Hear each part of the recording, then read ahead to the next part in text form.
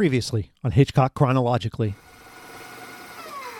Well, I mean, yeah, I mean, look at like the greats of our time. Like, look at Spielberg, for example. You know, like some massively successful films, some like definite bona fide classics, and a lot of them. But there's some hook going on in there too. You know, there always is in there. Whoa. No, Rufio is bad. We don't like. These are all incorrect statements. We here at Hitchcock Chronologically do not endorse the statements, because if you're going to point at Spielberg, you point at an AI, you point at a Ready Player One. No, those are both better than Hook. Oh, no. Oh, it looks like we're doing You're Spielberg, telling me dog. that Dustin Hoffman is Hook is bad? You're out of your mind. That's terrible. You're out of your mind. Julia Roberts as Tinkerbell. It's terrible. You're It's out of your mind. unwatchable. I love that film. It warms my heart.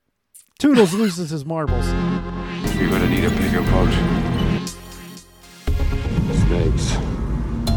Why did it have to be snakes? Life finds a way.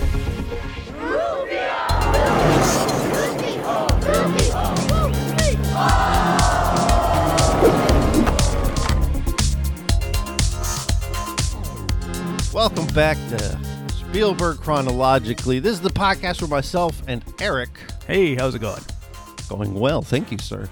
We go through every single one of Steven Spielberg's movies in chronological order, except for this one time where we messed up. Well, I'll take the blame. It was my fault. Eric had nothing to do with it. But we're back on track. Back to doing things chronologically. We are. Yeah, and I don't think anybody minded. It was okay. They came out in the same damn year. Cut me some slack. Yeah, it was fine. So, this is an episode that is long overdue. We really, honestly, so you don't know this, Eric, but at the beginning of the episode, I edited in a clip from the Frenzy episode of Hitchcock Chronologically to kind of show the antithesis. Is that the right word? Antipathy? The genesis maybe would be better than the genesis of Spielberg Chronologically, where someone decided they'd say, hey, I believe the quote was, and everybody just heard it, so not everybody has hits. You know, Spielberg would have your Jaws, but there'd always be Hook. And I took exception to that, and here we are many months later. Yeah, I think that's fair. I think I might surprise you a little bit on this episode. I'd be happy if the surprise is at least you had a good time. So now let's do our normal history. What's your history with Hook, and why did you hate it so much? Okay, so Hook came out, 91, 92? In there somewhere? Early 90s? Right. 91. 91. Is this our first 90s? It might be, yeah. Yeah. So I was 19 years old at the time. And as a young adult, I was no longer a child, but I did not have children of my own. Mm-hmm. And therefore, the themes of this movie hit me like a dull thud. Like they just flopped over like a squishy, rotten, stinky potato. And shit potato even. Yeah, nothing when I saw this movie, and I think I probably saw it on VHS. I don't think I saw it in the theater. Nothing in this movie landed for me when I first saw it. I was not interested at all. I thought that Robin Williams was a little over the top. I just didn't like it. I just didn't like it. I was bored by it.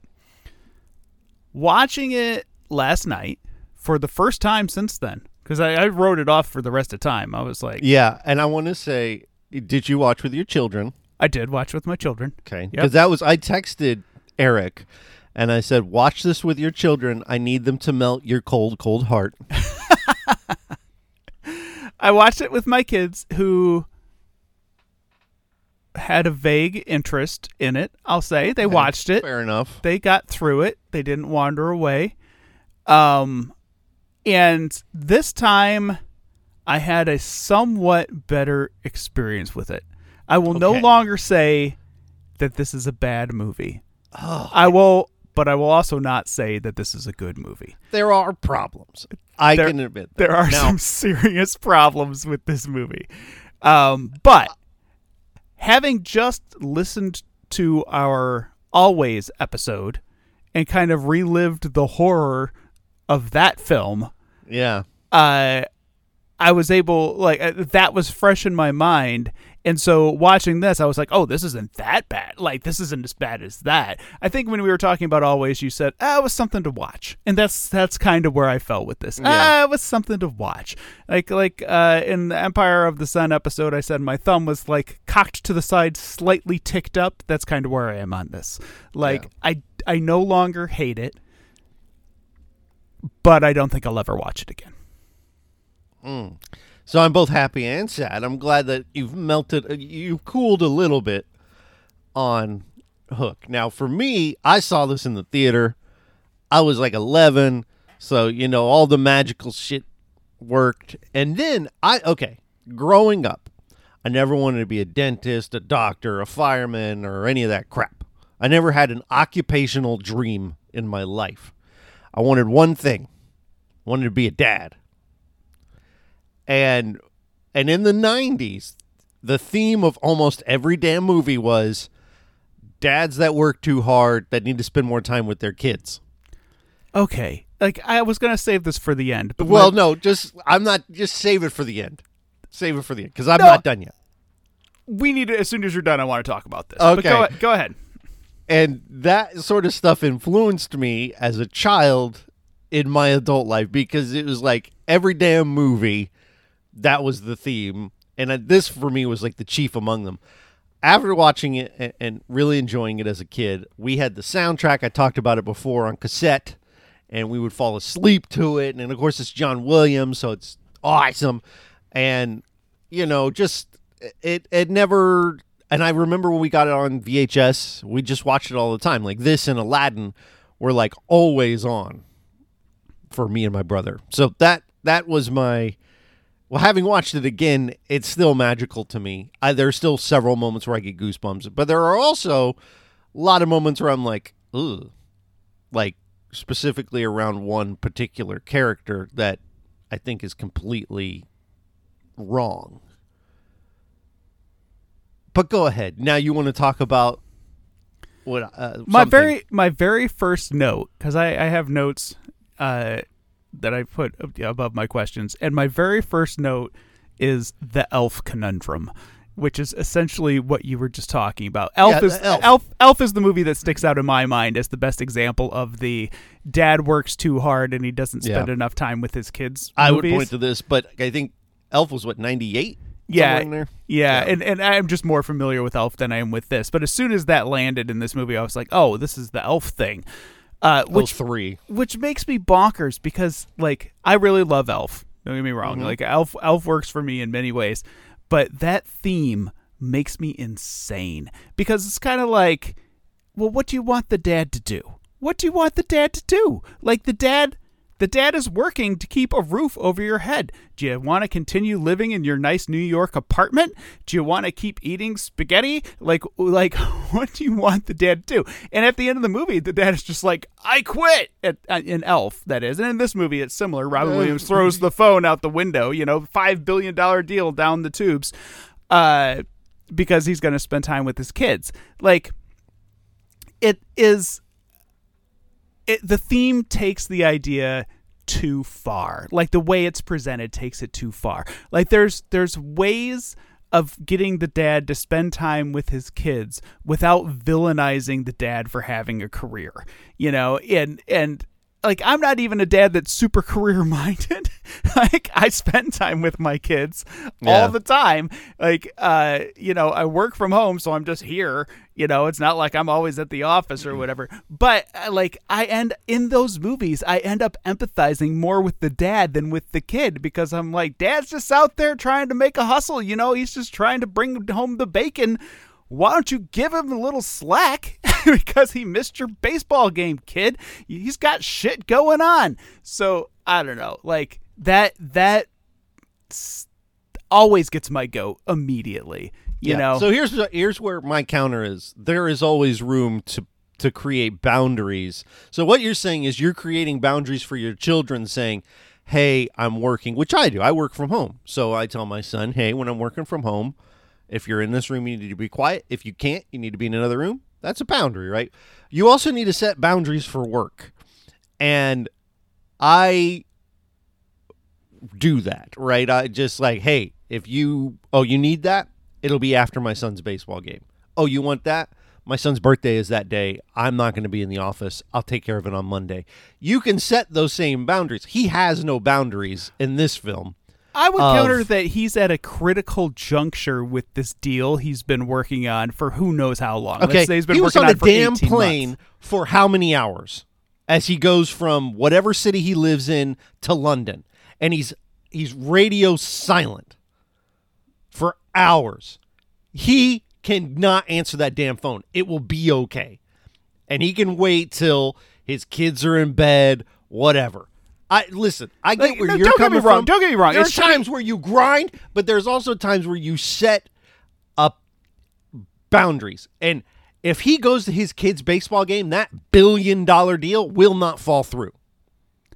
Okay, I understand what you're saying, but I do think that somebody who accepts like a C-level position accepts that position knowing that they're going to have to go above and beyond. Like, that's the price for the reward of that leadership's like C-suite position, right? Bro, they don't even show up for shit.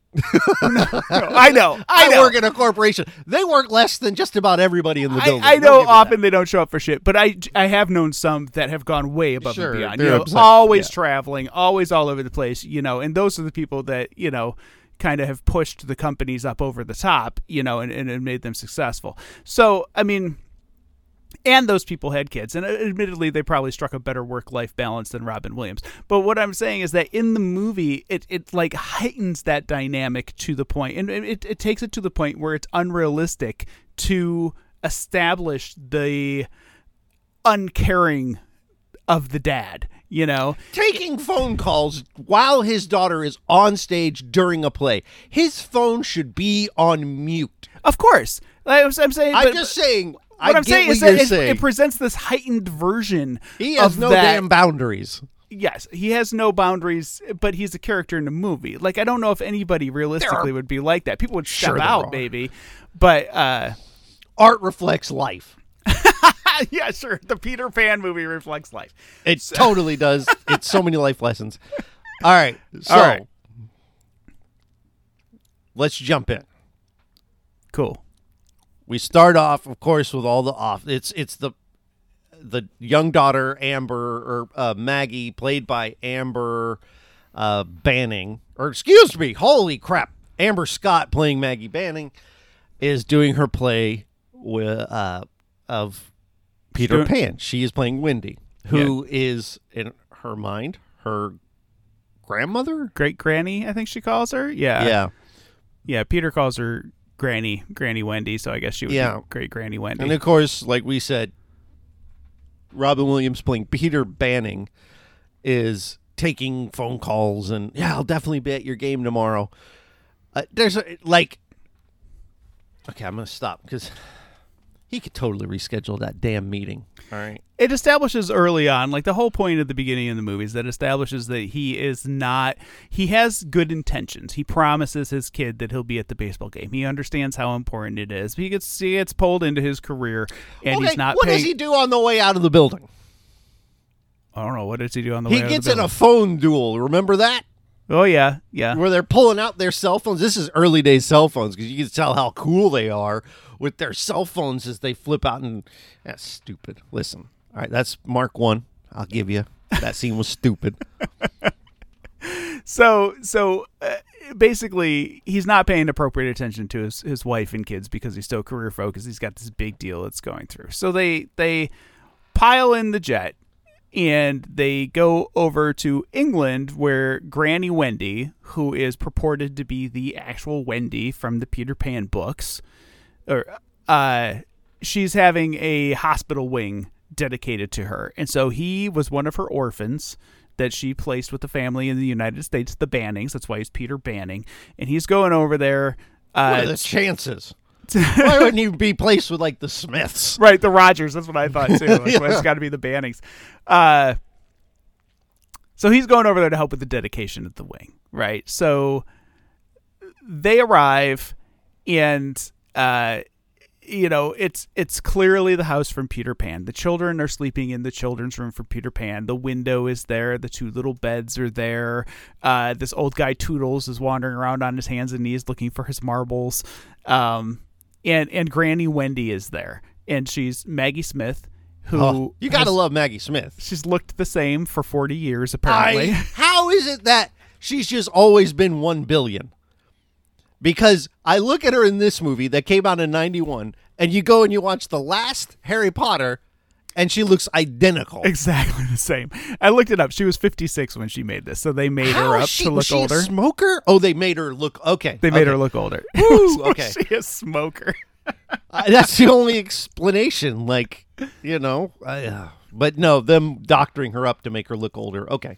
Yeah. But she's awesome. You got to love Maggie Smith. She is awesome, and she's great in this movie too. Like she brings the magic. She always brings the magic. She's fantastic. She does a great job with the whole Peter. Like, anytime she's shocked at him, Hello, I like boy. That whole yeah, thing. I like Great. the part where it's like, what does he do for a living? And then we'll get into Jack, played by Charlie Korsmo, who is dynamite.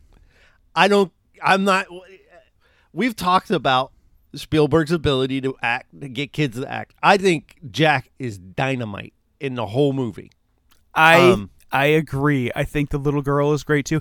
I think the Lost Boys are great. Like I think across the board, the kid performances in this are stellar. Like some of those Lost Boys are so lovable. Like Pockets and Thud are being the primary ones. The kid that he eventually gives the sword to, the bigger kid, Thud. I loved that kid throughout this movie, and the little boy who comes up and like touches Peter's face while they're Pockets. trying. Yeah, he's amazing. Also, that's just a great scene. Well, then there's the one that looks like he's in the mob. I don't know that kid. That kid is definitely recognizable though. Like I was like, oh, I know that kid. James Medeo. He plays the character is called Don't Ask. The names of these Lost Boys are awesome. But he was in Band of Brothers, Jersey Boys, The Offer, Basketball Diaries. He grows up to be in stuff, essentially. Yeah, he's been in a bunch of stuff. Yeah, I agree. Like, all of them are great. But I particularly, Charlie Korsmo, who plays Jack, is asked to have the most range.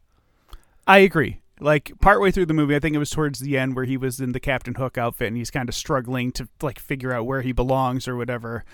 My wife actually piped up and said, wow, this kid's a really good actor. Like, this kid is really nailing this. I was like, yeah he is.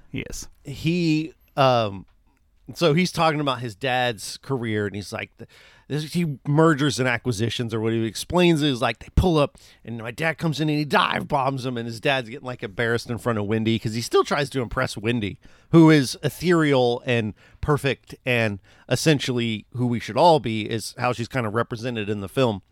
And so anything less than that, Peter feels insecure. And she's like, you've become a pirate. I like that stuff. But yeah, so my favorite Jack moment, though, is actually when they do the clock smashing, where Smee is smashing all the clocks in the room with all the dead clocks. And he's holding one of the clocks, and he goes, oh, my God. Like, it's just a genuine child reaction. Right. When Hook starts flipping out about which clock is ticking and he's watching it, and he's got that look on his face like, oh, this dude is going nuts. Like, just really good stuff. I didn't realize that was my big takeaway. This one is how great Jack is in the movie. I knew I loved Bob Hoskins in this. It only made it even more so. Watching it this time, I was like, damn, Bob Hoskins is good, man. He really is. He's great. Like some of the physical comedy in this, like just him like doing the footwork on the pitcher mound during the baseball game and all that is really tremendous. I also want to call out the little girl that plays Maggie because it's like a smaller role than Jack's role, but it is like appropriately sweet. And the When You're Alone song in particular is like, I didn't know that I knew that song. Like, I didn't remember knowing that song, and I couldn't remember if maybe it was nominated for an Oscar and she sang it at the Oscar show, or like, but I definitely knew it from like outside the context of this movie. And maybe it got some radio play, and maybe there was like a pop version of it recorded. I don't know. But as soon as she started singing it, that song was nominated for an Oscar. Okay, so she must have sang it at the Oscars. Yeah. That was the one chills moment in this movie for me, was when she started singing that movie, and it did like dawned on me that I remembered it, you know. It's a great scene. So yeah, really good scene. Well, the kids, after all of this, go missing when they come home from this dedication of the wing, and I like this scene because it kind of takes us back again to Close Encounters. The E.T. raid, where the house is sort of being attacked by something, the glowing light blaring through the window as the wind comes in, blowing Toodles and the maid, their hair as something is happening. You remember this? You're looking like you don't even know what I'm talking about. No, I do know what you're talking about. Yeah. I love the bit when they come home from the dedication and the maid is like, and the children were screaming. And there's a giant claw mark. And there's a note from Captain Hook with a dagger. I loved all of that. It just felt like the fairy tale world breaking into the real world. So this is where I'm going to kind of like draw a little line, because up until this point, even though I don't enjoy the dad work themes, up until this point, the movie was 100% working for me. Like, I was sitting there watching it thinking, oh, wait, do I actually like this? Like, I think I'm liking this, and it was shocking. I love the long dragging crack in the wall from where Hook just like went through and just like ripped the wall up. So right up until the kids go missing, the movie works for me. Okay, and I think you and I might agree on this, because right as they go missing, we get introduced to Tinkerbell, who, in my opinion, is one of the worst parts of the film.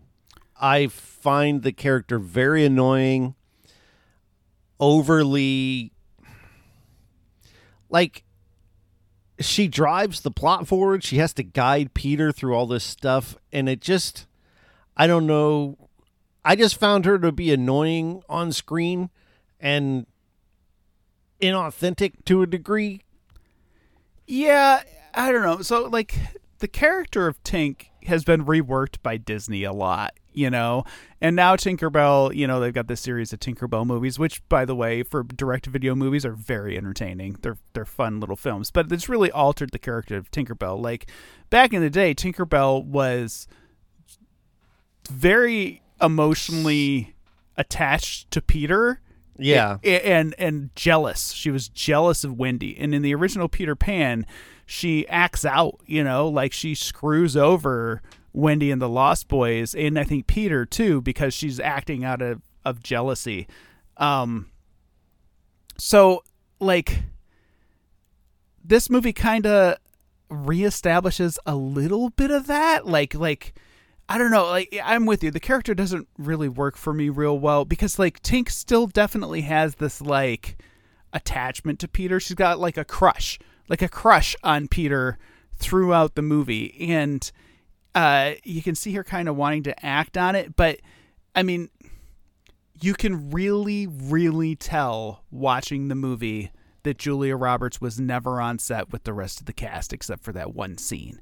And there are so many awkward moments. Maybe that's what it is. Where, like, something is happening and then they cut to her sitting on her own set, probably on a different day, reacting to what's happening in the scene, and then they cut back to the scene. There are so many shots in the movie of her just looking and, like, smiling and laughing at something, and then it cuts back, and it just makes it so clear that she's just in a different space, in a different set, on a different, you know, like, she's not in the movie except for one scene. She's somewhere else, you know. I didn't like that scene either, but I agree. I think you're explaining exactly my problem. She feels disconnected from the world.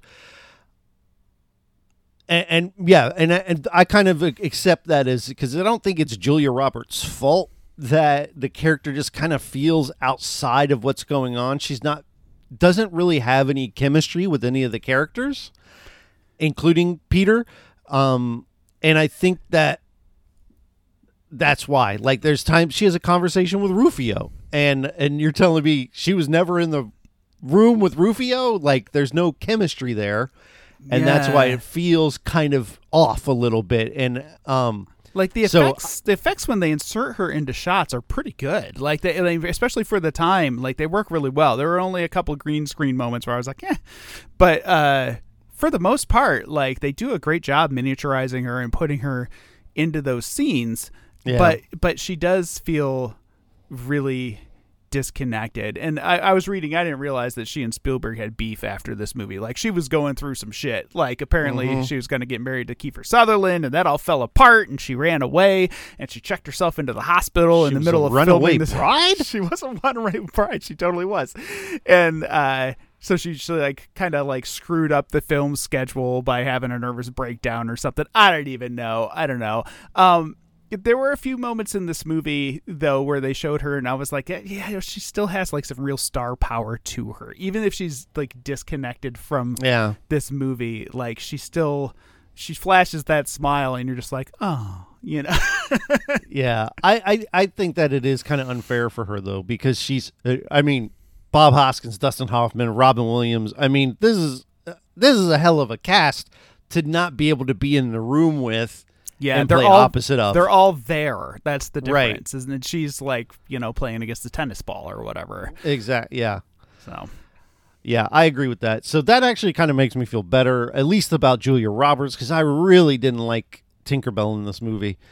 And so we get it now. Oh, so we get our introduction to Hook. Now, I think on the episode of Frenzy where we talked about this, I seem to remember you not liking Dustin Hoffman's performance or not thinking much of it. No, I liked it. I always liked it. Okay. It was Robin Williams that I had a problem with, and this time I had much less of a problem with him. Sometimes Robin Williams can just kind of like push like smiling sincerity or like wincing emotion too far to the point where it becomes like a little cringy for me. And so that's the impression that I had of him in this movie, and watching it this time that didn't bear out. Like I actually thought that he was striking the right tone in this movie, and I had judged him too harshly. But no, Dustin Hoffman I think I was always on board with, to the point where I really wanted more Hook in the Hook movie and less Peter in the Hook movie, you know. I think that's fair. And so no, I think that his performance is stellar. Him and Smee, I mean, I would watch a television show about him and Smee, you know. They just him and Smee on adventures all over it. It just Bob Hoskins and Dustin Hoffman have such great chemistry in their scenes together. There's a scene where it's just them two and Hook is like depressed. And it's like a 10-minute scene, which in a film is a pretty long scene. And it's great. Just they are awesome together. And I actually would tip the scales in favor of Bob Hoskins as far as the ability to I don't know, like he's just so good to me. I completely agree. And I do love Dustin Hoffman's Hook. Yeah, I think like you're watching these two guys and I don't know, it's just a masterclass in acting. Like you get the sensation these two have been together forever. They've been through some stuff. They really know each other. They kind of dote on each other. They have this established dynamic that they've fallen into. And at one point, Smee is not like picking up his end of the dynamic when Dustin Hoffman when Hook's pretending that he's going to kill himself. I'm committing suicide. Don't try and stop me, Smee. Smee, don't try and stop me. Stop me, Smee. Stop me. It's great. It's great shtick. And even like when he goes, when Smee has the idea that, hey, what we'll do is we'll make his kids love you. And he sells it to Dustin Hoffman. And then, of course, Hook goes, I've just had an idea. And, like, Smee doesn't even balk and be like, hey, I came up with that. He just knows Hook's going to take credit for this. That's his deal, you know? Like, yeah, they're awesome, man. They are really good. They are really good. I think that scene is where it kind of dawned on me that this would actually be a really good play. Like, Yeah, I could see that. Something about, and this is like one of my overall problems with the film, is that it doesn't feel very filmic to me. Like, it feels like a filmed play. Like, they took a stage play and they built these big elaborate sets, but they're great sets. They're kind of small. They're still filming a play. Like, Yeah. Something about this movie just feels a little distant to me. Like, in films, I really expect them to like zero in on the emotion of the moment, and for whatever reason, this movie just really, it feels like performers on a stage as opposed to performers in a film. And it's really hard to kind of put into words. Mm-hmm. But like, outside of the when you're alone moment, which was, you know, which struck me in such an emotional way because it was my own experience of like remembering the song and that triggering the memory in me. Mm-hmm. I never was captured by any of the emotional beats of the movie. You know, like it never pulled me in, and I'm a sucker. Like, my wife and kids make fun of me. my wife and kids make fun of me because, like, when I get caught up in a movie, I do this thing where I grab my chest while I'm watching it. Like, I get like super, and they always know if I'm really into it because I do that, you know. And this was not a chest grabber of a movie for me ever. Like no part of it made me feel involved. Like, I enjoyed it on a very superficial level. And yeah, in that scene, like I really enjoyed watching those guys' performance. Mm-hmm. But I was enjoying it because I was thinking, like, wow, these guys' performance is really good. Not because I was thinking, like, oh, Hook and Smee, what are they going to do next? You know, I was enjoying it for Dustin and Hoffman and Bob Hoskins, not enjoying it for Hook and Smee, if that makes sense, you know? Okay. Fair enough. Yeah. But, again, we kind of went off on they're really the highlight of the film. Like, and I think we can both agree that Smee and Hook are like anytime they're on screen, you're good, you're captivated, you're enjoying yourself. 100%. Yeah. 100%. They're awesome. But the introduction of them, I love the staircase with the red carpet that Hook can deploy and undeploy, you know, and only he gets to walk on it. We should talk about the Boo Box because I got in a little trouble on our Temple of Doom episode for not knowing what the Boo Box was. For not remembering the Boo Box and Glenn Close in the Boo Box. Blame me? It's in the movie for half a second. Yeah, Joe was really on about that Boo Box. Yeah, he's like, you don't know about the Boo Box? And I'm like, I don't know about the damn. And you didn't know that was Glenn Close. Fair enough, I didn't. But even watching the movie again, I'm like, it doesn't look like Glenn Close. Now, I can tell because he said something that is a woman in the pirate makeup, but I still wouldn't have been able to clock Glenn Close. Yeah, and there are a couple of moments like that in the movie where it was kind of like, like, there's a cameo in this movie. I'm not 100% sure why. Like, why is that Glenn Close? David Crosby is in this movie. Shoot, Phil Collins. Phil Collins is in this movie. And it was kind of That's the one I clocked. I was like, is that Phil Collins? And then it is just out of nowhere, and he's in one scene. He's got like 2 lines, and then he's gone. Phil Collins looking rather young and lively. I don't know if you've seen any footage of him lately on Genesis' latest tour, sitting in a chair all crooked and like he's had some health problems, but yeah. And David Crosby is one of the pirates down front while Hook is giving one of his initial speeches. He has got one of those little like accordion things. Oh, awesome! And I love the pirates in this movie. I love really anytime they're in that sort of pirate section group where like the whole scene of that town. And while I agree the set feels kind of small, but I also think it feels like kind of it's small, but there's a lot of stuff happening. It's a very lively area. I don't know if the set feels small. The set makes the movie feel small. Like when they first start showing the set, like when they first start coming into that set with the camera, it was kind of like, have you ever seen Robert Altman's Popeye? It's another movie with like one of these big... Is that Robin Williams? Yeah, it is. It is Robin Williams. Yeah, it's... No, or it's been so long I can't remember it. A big elaborate set. And so when they're coming in with the camera and they're kind of showing the town and the dock and the ship and all of that, it's clearly a set, but it is big. And it is detailed, and there's a lot going on in the scene. But the movie never leaves that set. Like there's the Lost Boys set, and there's the pirate ship set, and that's it. Like the pirates never take their ship anywhere.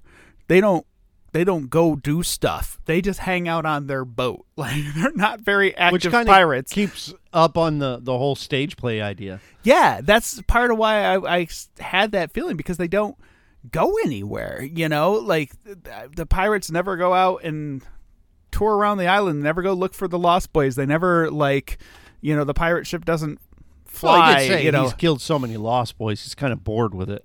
Yes, that is true. That is true. But but the pirates just feel really stagnant to me, and maybe that does feed into like Hook's boredom, because they've run out of stuff to do, and he is looking for a way to like recapture his glorious past where they used to go places and do things.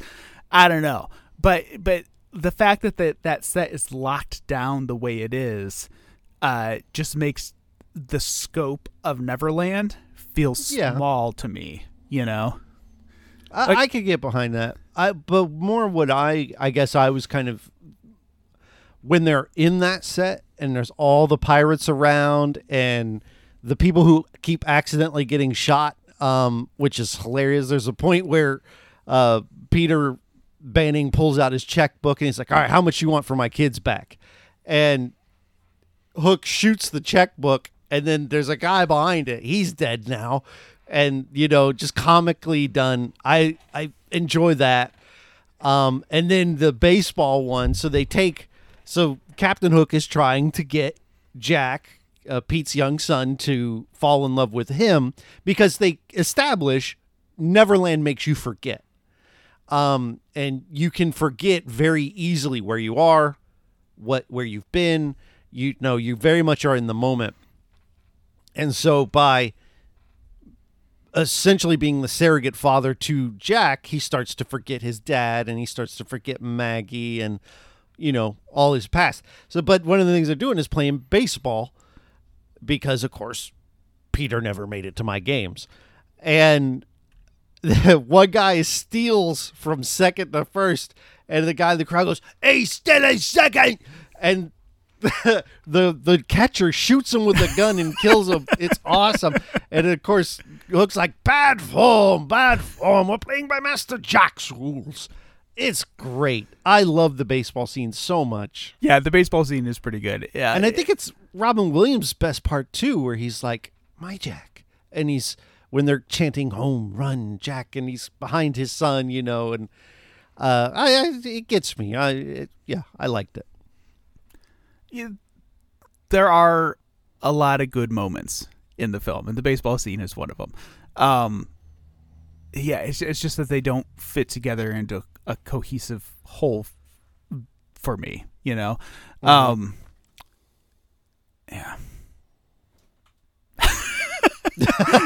He sighs and stops talking. I really enjoyed it. So let's get to Rufio. All right. Okay, let's get to Rufio. Let's get to Rufio. So you get introduced to the Lost Boys, and they're all over. There's Lost Boys everywhere.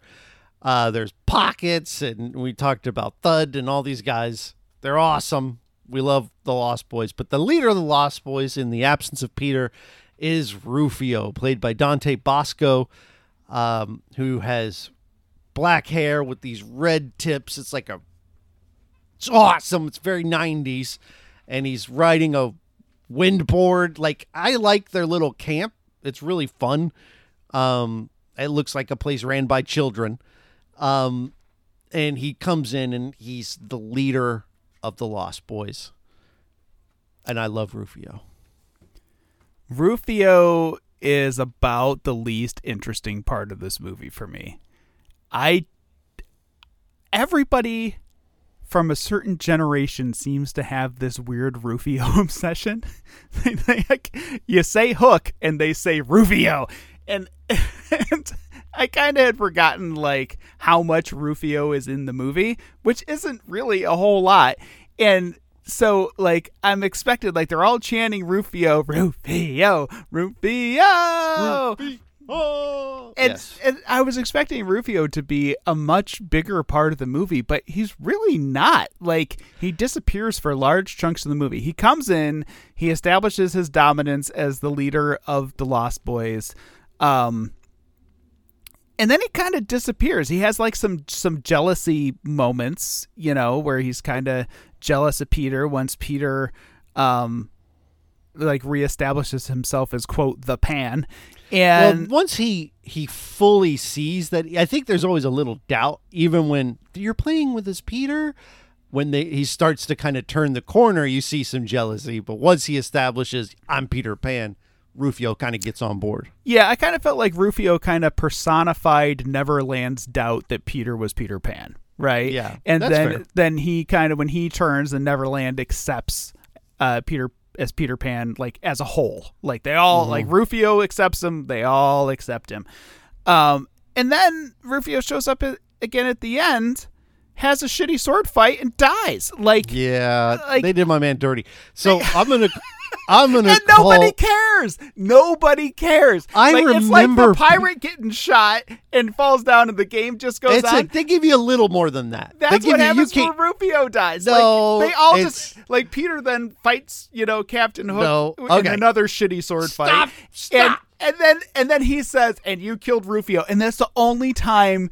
it's even mentioned again in the movie. And all the Lost Boys are immediately cheering for Peter while Rufio lays there choking on his own blood. Like, okay, stop. Okay, stop it. So one, I remember as a kid being devastated that Rufio bites it. Like, I skipped it in the movie because I didn't want Rufio to die. Now, Peter holds him as he dies, and you get, granted, okay, not a great line where Rufio's like, you know what I wish? I wish I had a dad like you.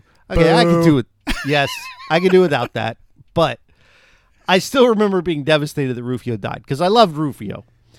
But and this is just dawning on me, what Rufio is this movie's Boba Fett. Boba Fett is in Star Wars for a blink, and then he gets eaten by the damn sandworm.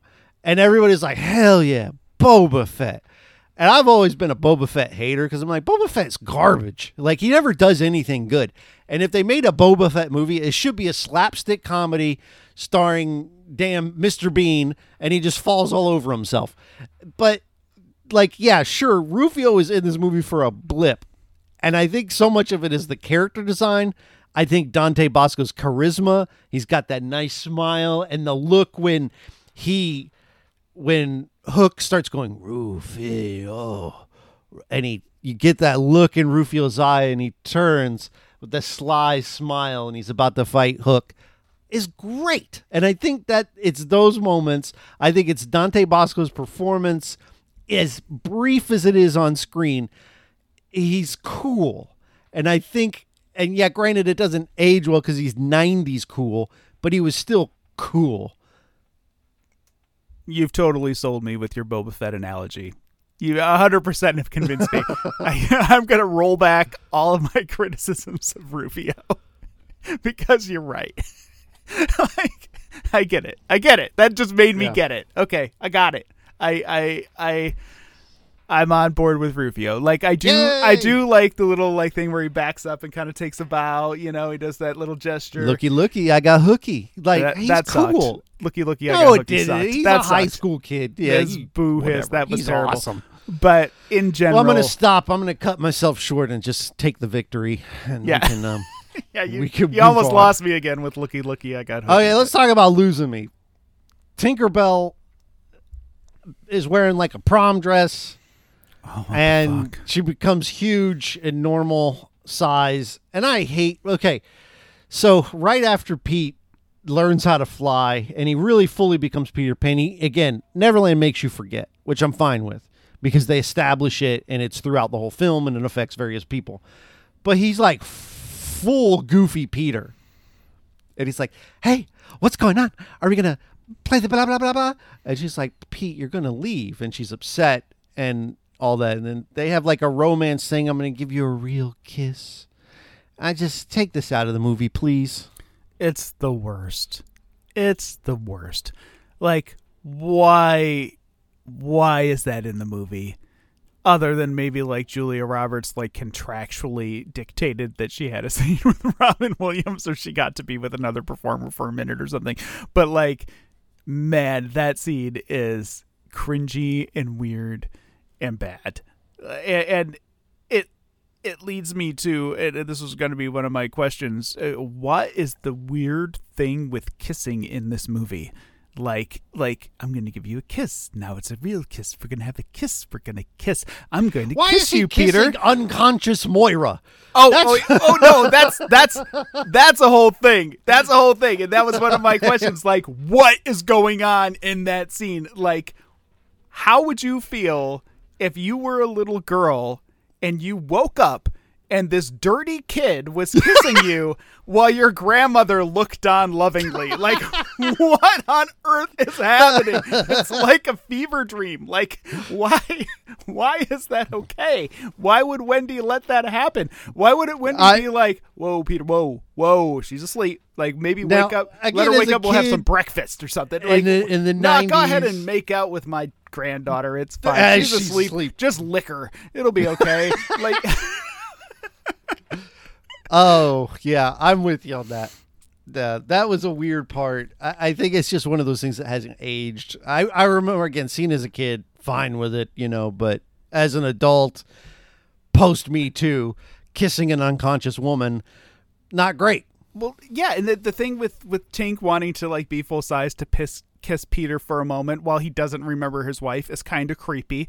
The whole thing, like, where Peter like when he initially arrives in Neverland and he goes underwater and those mermaids come and start blowing air into his mouth is just overtly sexual. Like it is. Oh yeah, I forgot about that. It is like they're saving his life. They're taking turns making out with him. Like it almost gets to the point where I was like, are they gonna eat him? Like, is this like some weird siren thing where they're just gonna attack him? Like they're just gonna like convert and their eyes will get real big and their gills will show and they'll be like, and like start chomping at him. And then from that scene, then he's miraculously being hauled up in that shell from, into the Lost Boys area. And so it kind of felt like there was something chopped out of the movie there because it jumped. Yeah, I think Tink had something to do with that personally. But yeah, the whole thing with kissing in the movie is real weird. They're like, all these Neverland folk have a strange relationship to kissing. And like back to the Wendy and Moira thing, like, why is Wendy okay with Peter? Like, that's her old boyfriend, right? Like, it's not just like Moira's perspective of the guy kissing her while her grandmother's there, but Wendy's perspective is like, that's my guy. In always terms. But she has long since outgrown him and knows that, hey, I'm an old ass woman. He's still 13. She's had 80-something billion years or however old she is in this movie to get over that. Still weird. It is weird, but it's not outside of the realm of like. If one of my high school girlfriends showed up and started making out with my son, I'd be like, whoa, like. Yeah. Okay. Hey, yeah. This isn't right. Like, yeah. That's. Well. Yeah. What if she hadn't aged, though? What if she was the same age as your son? She has not aged. Would you say, yeah, if some 40-year-old woman comes in and makes out with your kid, sure, that's weird. Well, of course it's weird. Anyway, whatever. It just brings up all sorts of weird things. Like, yeah. All right. Where were we? What were we talking about? Oh, I wanted to say, how did you feel about the food fight? Because I was watching and I'm like, this feels like something that Eric wouldn't like. The moments that brought me joy, I'm like, I bet Eric hates this. I didn't. I didn't hate it. I just kind of wondered, like, what it was supposed to be. Like, I think narratively that sequence doesn't 100% work. Like, when the food does appear, is the food still not really there? Or has the food magically appeared because they chose to believe in it? Was the food always there for the Lost Boys while they were pretending to eat food? Were they actually eating food and Peter just didn't see the food because he didn't believe in the food? So like there were a lot of questions in my mind. Like I couldn't just accept that there was no food and then there was food.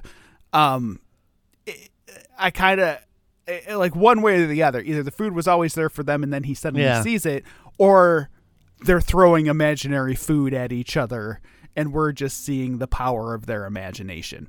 You know, like I had a hard time kind of reconciling what the hell was supposed to be really going on. But as far as just the concept of the Lost Boys having a food site, no, that looked like it was a lot of fun. If I was there and I was 11, I'd have been like, yeah, let's whip food at each other. Like, this is great. Especially the awesome colored pie fillings. Yeah. Which were weird. Like, what do you mean? Well, some of that food didn't really look like food, right? Oh, like that's true. Those pies looked like Play-Doh. I don't know what that meat was. It was like an 8-legged bird of some sort. No, it was just chicken drums or turkey drums all kind of stacked in a way where, it passing as the camera passes over, I'm like, what kind of freak animal is that? It's all legs. It's a spider. Yeah, like a chicken spider.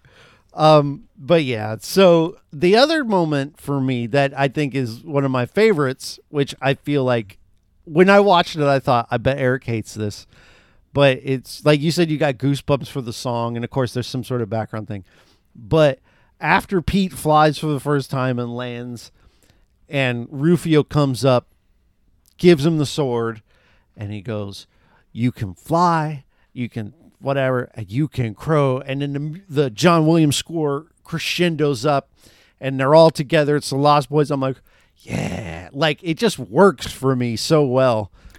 The crowing noise itself is pretty awful. Like my kid, the whole point is cringed from the crowing. She's 9. Oh. She was like, what are they doing? And they do that thing with their hand where they put their hand in front of their mouth and they wiggle their like. No, you do like this. In front, you're doing it. Yeah. Okay. Well, whatever. Like she was like, "What are they? Why are they doing that?" And my wife was like, "That's just the thing they do, sweetie. It's just what they do." Like the crowing, I didn't remember the crowing from original Peter Pan. Like maybe it's something that's in like the book or their stage play or something.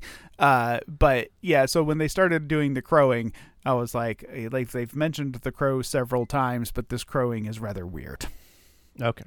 Like fine. maybe it's just part of their like Neverland vernacular, you know, like maybe it's just like weird slang activities that have developed in Neverland. The same thing with the fingers. Maybe that's just something that they've started doing and they've done it for I'm going years. to start doing it because they've all clearly been there for like 100 years. You can taste it. That's what I think. You can taste it. You can taste it. Which leads me to, I didn't write this down as a question, but how does time work in Neverland? Because like some of them don't seem to realize that time has gone by, but then like Hook is getting older, right? And so he's old, so time has passed for him, and at some point he makes a reference to something that he hasn't done in years, quote years, right? But the Lost Boys all seem to kind of stay the same age. So like, and some of them are in like old-timey clothes. Mm-hmm. And so how is time working? Like, does somebody come in as a Lost Boy and then like Rufio's older? Like, is he on the verge of becoming a pirate? Like when you get to be an adult, because they say adults are pirates, do you just have to go to the other side? Well, no, you don't age. Killing your kids old friends? don't age. So the kids don't age. That's just one of those things. And maybe it's part of being part of the Lost Boys, Tinkerbell and her magic and the magic of Neverland or some pocket of it or whatever. I never really overthought it that much. But one of the things that is true in other versions of Peter Pan in the stage plays is that the person who plays Wendy and Michael's dad also plays Hook. So if you saw the there's one where what's his name? Malfoy's dad. Okay. Isaac. What's the actor's name? Oscar Isaacs. No. Yes. No. You're right. Oscar Isaacs is not. It's not Malfoy's I'm going to find out. But I know the guy you're talking about, though. Yeah, he plays the dad and Hook. Well, that's probably pretty good. He's a great villain. Yeah, it's a fine movie. Lucius Malfoy is his name in Harry Potter. Jason Isaacs. Isaacs. There we go. So, who's awesome. But anyway, I think that's kind of the thing is like, Hook is always sort of the personification of adulthood and being old and grumpy and codgery and, and I think that so much, I think one thing that establishes in Neverland is so much of your experience is based on your beliefs and, and as a terrible, grumpy old person, he becomes a terrible, grumpy old person. And when you're young at heart and you stay young at heart, you stay young physically. And I think that's kind of how it works. Okay, then how did the pirates get there? Because the Lost Boys get there because Tink is running missions to the real world and stealing babies, like a creepy human trafficker. Tink is a fairy human trafficker. She's going and she's stealing babies to repopulate the Lost Boys as the pirate kills them, right? So where do the pirates come from? How do they get there? There's an established group in Neverland. Well, how do they repopulate themselves as they get killed? Because they clearly die a lot. With each other? Hey, listen, in this world, that pirate lady had a beard. We are not sure that all of those bearded pirates are biologically male. Glenn Close. That's what I'm saying. Oh. So there are some kind of painted lady hooker looking types hanging out around too. Some corsairs or whatever they're called. Yes. So there are women in Neverland. So they repopulate with sex. Well, if they have children, then do their children become Lost Boys? Tink saves them. Tink kidnaps the children from the pirates and takes them over and becomes Lost Boys. So then again, we're left with how did the pirates repopulate the pirate population? They hide them from Tinkerbell in basements. They put them in barrels. It's like the biblical story where Mary and Joseph have to go to Egypt for a while as Herod is slaying all the children. It's the same thing. I see. They just leave for a while and they then leave come for back. a while. The kids get old. They go to pirate school and they come back and they serve Captain Hook, King of the Pirates. Fully formed, drunken, swarthy pirates. It makes sense. Okay, that's cool. God. I think these are super legit questions. Hey, Peter, how did you fit in those smashing tights? Another great question. He just magically shows up in that outfit. He learns to because fly. It's belief. He magically manifested food. This is not a problem. Okay. There's just a lot of stuff in this movie that's quote, magic. I don't even want to get into what happens to Hook at the end of the movie. But let's go ahead and get into it. What happens to Hook at the end of the movie? Okay. After we've all taken a moment to mourn the death of Rufio, we are greeted with another sword fight. Now, which is shitty. Also, yeah, but how many great sword fights from back in the past can you think of? The Princess Bride. Predate 91. Is that 90 what? Anything with Douglas Fairbanks.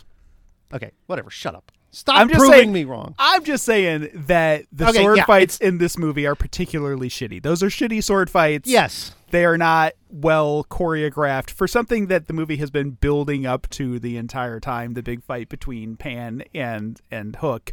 You would think that they would have put a little more effort into making it an interesting sword fight instead of two guys just standing there clacking swords together. And they didn't have the right choreographer on site to make the sword fight. Fine. Yeah. Whatever. It didn't bother me as a kid. They needed to bring a kung fu guy in. If they'd have brought a kung fu guy in, then they could have had some sweet... I was expecting to see Peter, flipping off of stuff and, running up the wall and flipping over back, doing some stunts and some tricks and, and they're just standing there kind of clacking their swords. It was shitty. How do you feel about Thudbutt turning into a ball and bowling people over? It felt very 90s to me. What's his name? Thudbutt? Thudbutt, yeah. Thudbutt. The fact that his name is Thudbutt, the way the character is portrayed, all the jokes about his weight, none of that would have happened in this day and age. That said, I loved the kid that they had He's playing so the part great, isn't so he? much. Like, he's so lovable, and when he smiles, your heart just melts, you know? Yeah. And so I was able to look past all of the inappropriateness with his character and just kind of be like, oh, I love that kid. And so when he does turn into a ball and roll down the stairs and take people out like they're bowling pins, I was like, okay. Like, the whole fight scene is so stupid anyhow, where they've got like the machine guns shooting tomatoes or whatever the hell they've got, these weird, the egg thing, you know, these weird contraptions. None of it works and none of it makes any sense. So I was just kind of going with the flow when he rolls down the stairs in bowling ball form. Okay. I enjoyed it. Okay, so anyhow, we were back to what happens to Captain Okay, back Hook to at the end of the Hook movie. being eaten by a crocodile statue. Yeah. So Hook has killed the classic crocodile from the films and has stuffed it, and it is sitting in the middle of Pirate Square, right? Okay, this already doesn't make any sense because it's got a clock in its mouth, right? And he hates clocks, and he's banned clocks. And so why did he put it when he taxidermied that? It's that a broken giant clock. But why is it there? Like, why did he make the choice? Because it's clearly Hook's choice. Like, I have killed this thing that ate my hand. And there was always something with a clock in the crocodile. Like, it had swallowed a clock, and so it makes the ticking noise. Yeah, you could hear it coming. And that's why he hates the ticking of clocks, because the crocodile ate his hand or whatever. So when he taxidermied the thing, why did he choose to put a clock in its mouth? I don't know. You'll have to ask him. It's weird. It's just weird. That's weird. It's weird. He has a lot of clocks lying around from breaking them, and he's like, well, this just looks like a gator. He's like, he puts it in the middle, and everybody sees the dead clock, and they're reminded Hook runs this place. So when people come to town, they're like, how come that clock doesn't work? The people that are new to town get told, listen, Hook doesn't like clocks. He runs this town, and that's why that clock doesn't work. Okay, so the weirdness of the statue aside, go ahead. What? That's it. That's the explanation. So, okay. So they get in a sword fight. He accidentally hooks which is not a statue. It's a taxidermy, gigantic, how tall would you say? A 20-foot crocodile. It's huge. Yeah, it's enormous. And it wakes the crocodile up or something because the clock falls out of its maw. It turns down, and maybe it's not actually awake, but it's a magical world. And then it falls over, and, okay, one problem. He pulls a Prometheus. Okay. Have you seen Prometheus? I have seen Prometheus. It's crap. But what are you talking about? That abortion scene is amazing. Sure, but the film is crap. It has a couple scenes, and I mean, I love, what's his name? Magneto. Yeah. He's great. The guy who played, he's awesome. But there's the scene where Charlize Theron is running away from the thing rolling, and it's just move to the right, lady, you dumb, move to the left. Any other direction but straight. And what Hook does as this thing is falling on him at a very precise point, he stands up as opposed to roll to the left, roll to the right. He pulls a Prometheus. Yeah. Okay. So initially, like, the crocodile gets slashed in some way. I can't remember if like Hook he goes to stab Pete with and his like hook. some sort of magic smoke comes out of it. There's like some sort of like colored smoke. That's how they taxidermy. They don't have taxidermy technology back then. It's a spell. They put magic smoke in it. And then, yes. Okay, so then like the crocodile falls and Hook goes into its mouth and then he's just gone. Where is he? Magic. No. Where but they is even he? all acknowledge, like, well, I guess he's gone. Like, that's the thing. Okay. Is he in the crocodile? No, Hook too, okay? Because then they could just cut the crocodile open and get him back out, right? Like, where is he? He's dead. No, he's dead. But he's not. There's no body. Like, where does he go? He went back to the real world. Oh, God. He's a homeless man in the real world now. Okay, so speaking of people going back to the real world, I'm blowing all my questions here, but speaking of people going back to the real world, why is Smee cleaning up garbage at the end of the movie when that Peter was wakes weird. up? What now, was that? Like, because but again, in the plays, that's kind of what happens, right? It's the Dorothy effect where right. the people that's around what it made you. me think of. So I was Yeah. like, wait, were we supposed to think that Peter was dreaming all of this and that these people were just people that he saw in the real world? That doesn't quite work because he didn't really Well, then they see clearly that establish guy. he's not. Yeah, right. And then they clearly establish he's not because Toodles flies out the window. So, Right. like, why is Smee there cleaning up trash in the town square where Peter wakes up? Like, what is that? Why is that there? Steven Spielberg, why is that there? And please write us and let me know because, Yes. like, that bit. At Spielberg Chrono on Twitter. Right. That doesn't make any sense, Steven Spielberg. It makes zero sense. Like, I don't understand the significance of that at all. In fact, it just made the end of the movie like I just was questioning everything, and then it just glazes right past it, and Toodles flies out the window. So, Yeah. And that's the end of Hook. 10 out of 10 for you. 6. We don't rank. Okay. You don't have to put a number on it. I did. Still love this movie. I really enjoyed watching it again. And I was a little worried going in that you were right, that I would be like, my adultness would take over. But as soon as Hook gets on screen and Smee and we're in Neverland and we got the Lost Boys and the John Williams score is awesome. And of course, like I said, I fell asleep to it as a kid, so it really brought back a lot of memories. I'm still all in on this movie. I really love it. So I'll say this: I do not hate this movie. When we finally do rank all of these movies at the end of the show, this one will not be at the bottom. Like that, I can name right in the middle. I can name 3 off the top of my head that are immediately like way, way, way worse. Yeah.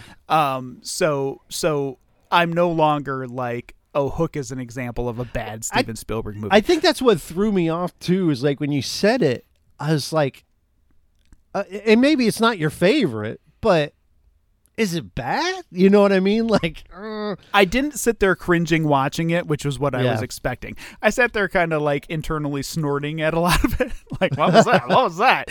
But I didn't hate it. And like I said, before they got to Neverland, like it was really working for me. And parts of the film after they get to Neverland, like all the Hook and Smee stuff, also really worked for me. But I obviously, I did have a lot of issues with it. So in the end, I was going to say I was a little positive on it. Like if my kids decide they want to watch it again, like I won't immediately run out of the room, like it was okay. It was okay. I'm going to ask a pre-rank question. You're in a room. It's a classic movie draft house question. There's a DVD of Empire of the Sun and Hook. Oh, shit. Which one do you put in to get out of the room? Oh, shit. That's a tough one because I kind of rank those two the same. You like, if you remember what I said about Empire of the Sun, it was kind of like, it was Thumb to the side, slightly cocked up. Yeah. I think between the two, I would probably watch Hook because it's shorter and it's a little more like just glossy fun. Yeah, there's a lot more happening. At the very least, it's more stimulating than Empire of the Sun. Empire of the Sun, as much as I did appreciate it on a lot of levels, was still a bit of a slog. Like that movie's going to be real close to the bottom for me. This movie at least moves. Stuff happens. It takes forever for him to become Peter Pan, but at least like stuff is happening along the way. It's a magical world. You got mermaids making out with people. What else do you want? Well, yeah. Did we leave any questions? Let's see. What the shit is that ending with the croc? We talked about that. What is this movie? An obsession with making out? We talked about that. Yeah. Would the film have been better off abandoning Peter altogether and following Hook and Smee on a new adventure? We kind of talked about that. I would totally be there for and I know you necessarily wouldn't be, but for a Rufio film, like a Rufio-based adventure against Hook.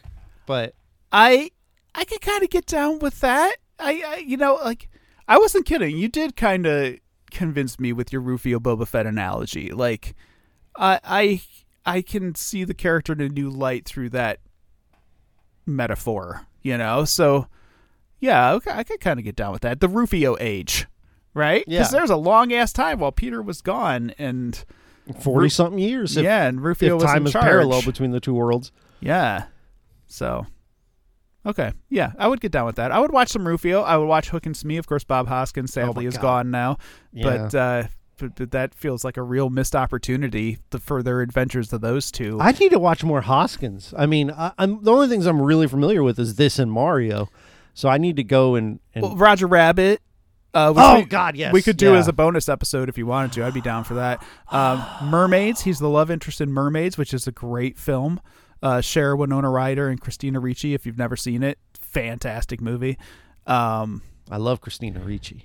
Yeah, she was real little. She was real little in that. She was like 8 or 9. I'm the same age as her, and so when I went to, because it sounds creepy otherwise, but I'm the same age as Christina Ricci within months of time, and I went to see Addams Family Values, and I immediately had a crush on her all through the rest of my childhood and adolescence and on up. So I've always been a fan of hers.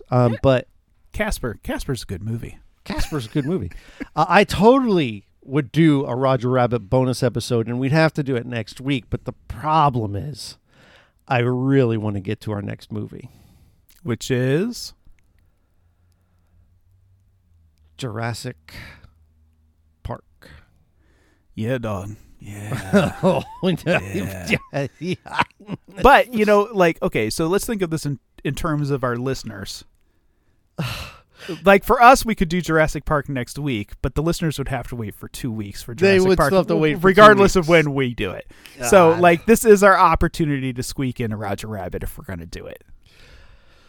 It's a perfect place for it. So, why don't you and I, in real time, in our time, why don't we think about doing Roger Rabbit next week and then Jurassic Park? Okay. I love Jurassic Park, and I want to watch it again with my son, and we're going to have Elliot on that episode, and it's going to be a blast. Oh, yeah. That will be fun. That will be fun. But, okay, for you and I, we'll postpone a week. For the listener, the normal 2 weeks will apply, but next week we'll go Bob Hoskins in chronologically, but not really, because that's 88. Close enough. Yeah. It's the Bob Hoskins connection. Yeah, I love Bob Hoskins. What else was he in here? That's about it. Like this, I'm looking through his stuff. I'm like, I don't recognize any of these movies outside of the ones you mentioned. He played Captain Jack in a film called Captain Jack. Anyway, yeah, so we'll watch Roger Rabbit next week. We'll postpone for us anyway, watching just the perennial flipping masterpiece that is Jurassic Park. Any chance that, when's the last time you watched Jurassic Park? Less than a year ago. Yeah, easily. I all the time. All the time.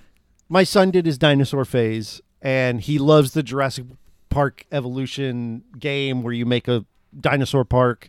And so he and I have seen all the classic Jurassic Parks. And so I watched it with him, and I've told him, I said, we're doing Jurassic Park soon. Want to watch it with me? So I'm excited for that. Oh, yeah. I'm going to break up the big screen. I got the 3D Blu-ray. I'm going to charge the glasses up. We're just going to do it. Oh, my God. We're going to do it. That, with the chasing with the guys in the truck with the chompy chomp. Oh, it's so good. Oh, I'm jealous. Okay. So good. Well, we'll have to, we'll watch Roger Rabbit next week. You can come back for another bonus episode. And, I guess that's it. You can find Eric on Twitter at Eric_Hodder. Follow the podcast on Twitter at Spielberg Chrono. You can follow me at Podcast by Jeff. You can check out my other podcast, which is the Movie Draft House, the GamingNexus.com, Eric's YouTube channel. All the links are in the description. Am I missing anything? Nope, you nailed it all. Okay, we'll see you next week again. You're getting spoiled. So many by things. all this bonusing for Roger Rabbit. Take care, y'all. See you next week.